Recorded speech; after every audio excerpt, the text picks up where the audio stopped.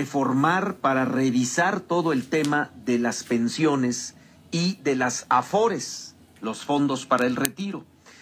Ante esta situación, también algunos legisladores han señalado que urge revisar el sistema de pensiones de México. Voy a platicar esta mañana con el senador Fernando Mayans, él es presidente de la Comisión de Seguridad Social del Senado de la República. ¿Cómo está, senador Mayans? Qué gusto saludarle. Buenos días. Muy buenos días, Martín. Es un placer saludarte y a todo tu amplio auditorio un saludo con mucho afecto y cariño. Gracias, senador. Pues se habla de que se va a revisar el año próximo el sistema de pensiones de México, ¿verdad? Mira, desde el Senado de la República tenemos más de 2 años insistiendo en que es urgente actuar para evitar la catástrofe humana y financiera del país ante la inminente crisis de las pensiones.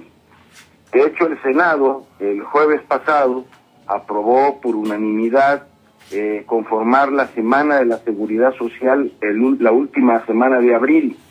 Esto fue aprobado por unanimidad, sin embargo, la venimos haciendo desde la edición 2013, 14 y 15, donde hemos estado invitando a gentes como el vicepresidente de la Argentina, el secretario del Trabajo de Chile, en fin, hemos estado insistiendo en poder actuar sobre el sistema de pensiones mexicano, en este sistema de ahorro para el retiro de México, que si bien es un sistema de ahorro, no es un sistema de pensiones, al menos no lo es, dada su tendencia, ¿va? Por la inmensa mayoría de trabajadores del sector privado. Entonces, la plática va en que se tiene que conformar un grupo, ¿sí? Un grupo de expertos en el sistema de pensiones, que incluye los 3 niveles de gobierno, los trabajadores, empresarios, académicos y ciudadanos, para poder definir hacia dónde se deben ir las modificaciones al sistema de pensiones mexicano.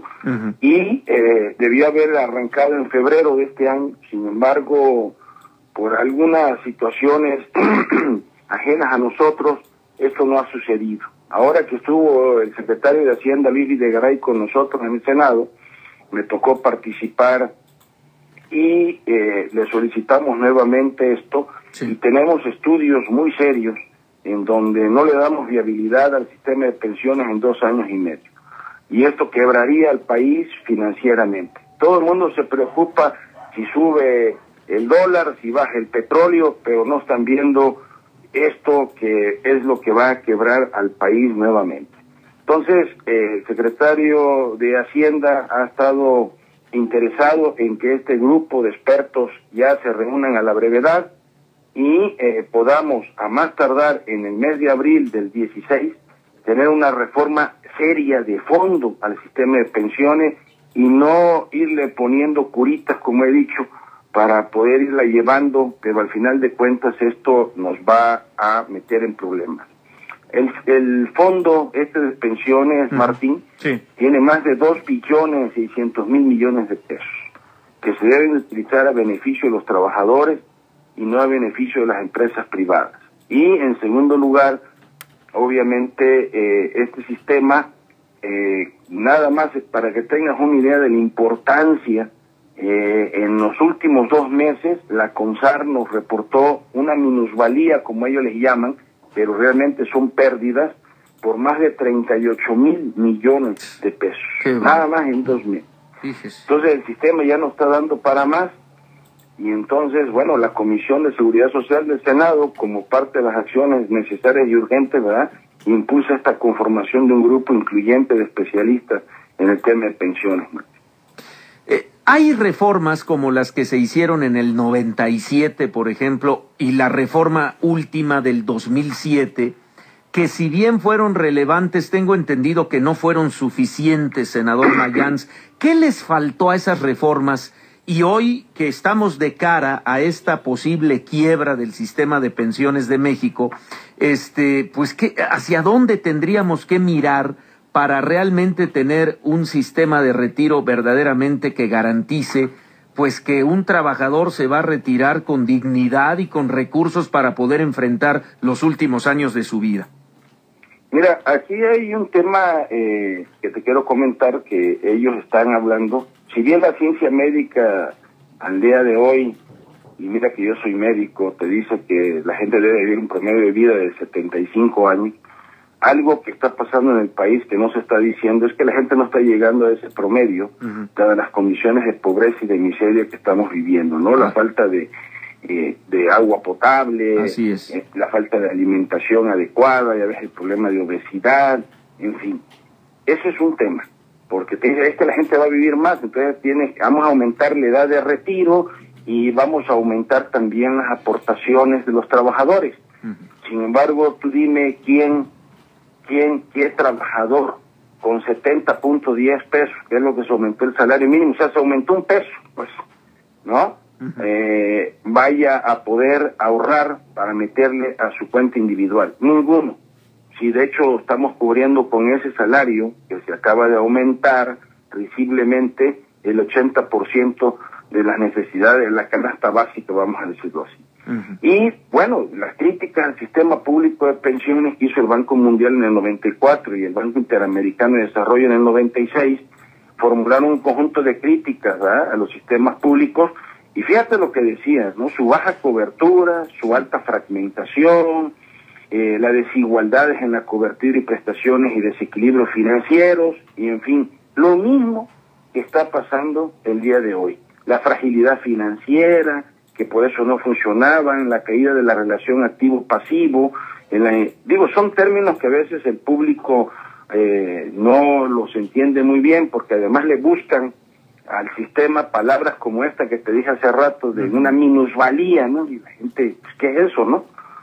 Cuando se puede hablar de pérdidas, ¿no? Y ganancias, así, con un lenguaje claro y preciso, y le buscamos todo ese tipo de cosas.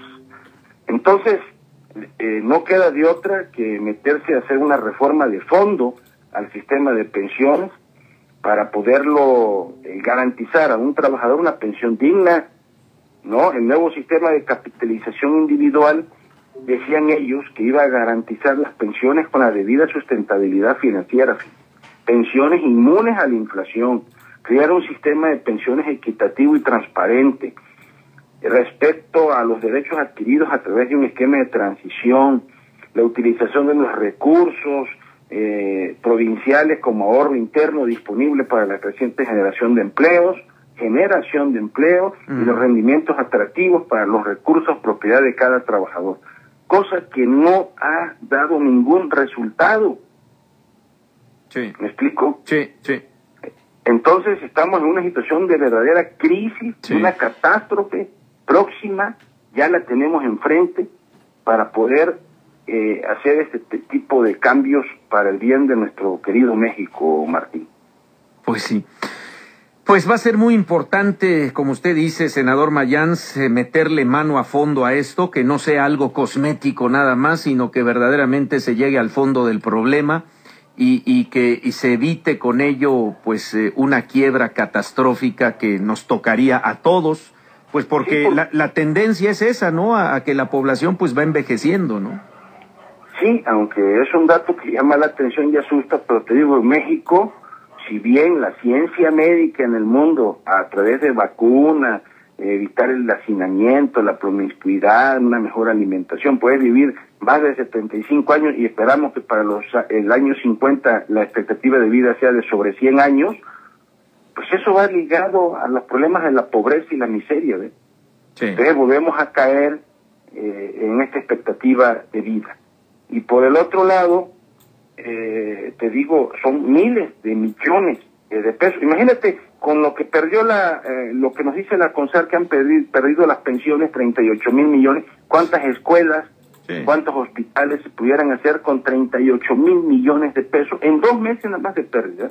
Sí, sí. Senador, pues vamos a estar pendientes, ¿no?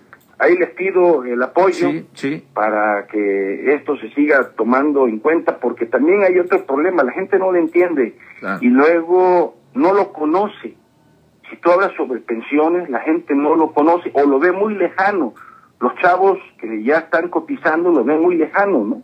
Sí. O sea, pues yo todavía me falta mucho, ¿no? Pues sí. Y entonces ese es un problema que tenemos que hacer conciencia y dar a conocer en qué consiste la seguridad social en México. Bien, pues vamos a estar pendientes en abril para este proceso que seguramente va a ser muy, muy importante, como usted lo ha señalado, senador Mayans, y estaremos en contacto para esas fechas a ver cómo va todo el tema, ¿no? Sí, esto es una bocanada de oxígeno para el país. Bien. Senador, muchas gracias. Buen día. Pues me da mucho gusto, Martín, saludarte. Ahí te pido el apoyo. Claro que sí. Y un saludo a todo tu amplio auditorio con mucho cariño y afecto. Muchas gracias, senador. Buen día. Buen día. Gracias. Es el senador del PRD, Fernando Mayans, que es presidente de la Comisión de Seguridad Social del Senado de la República.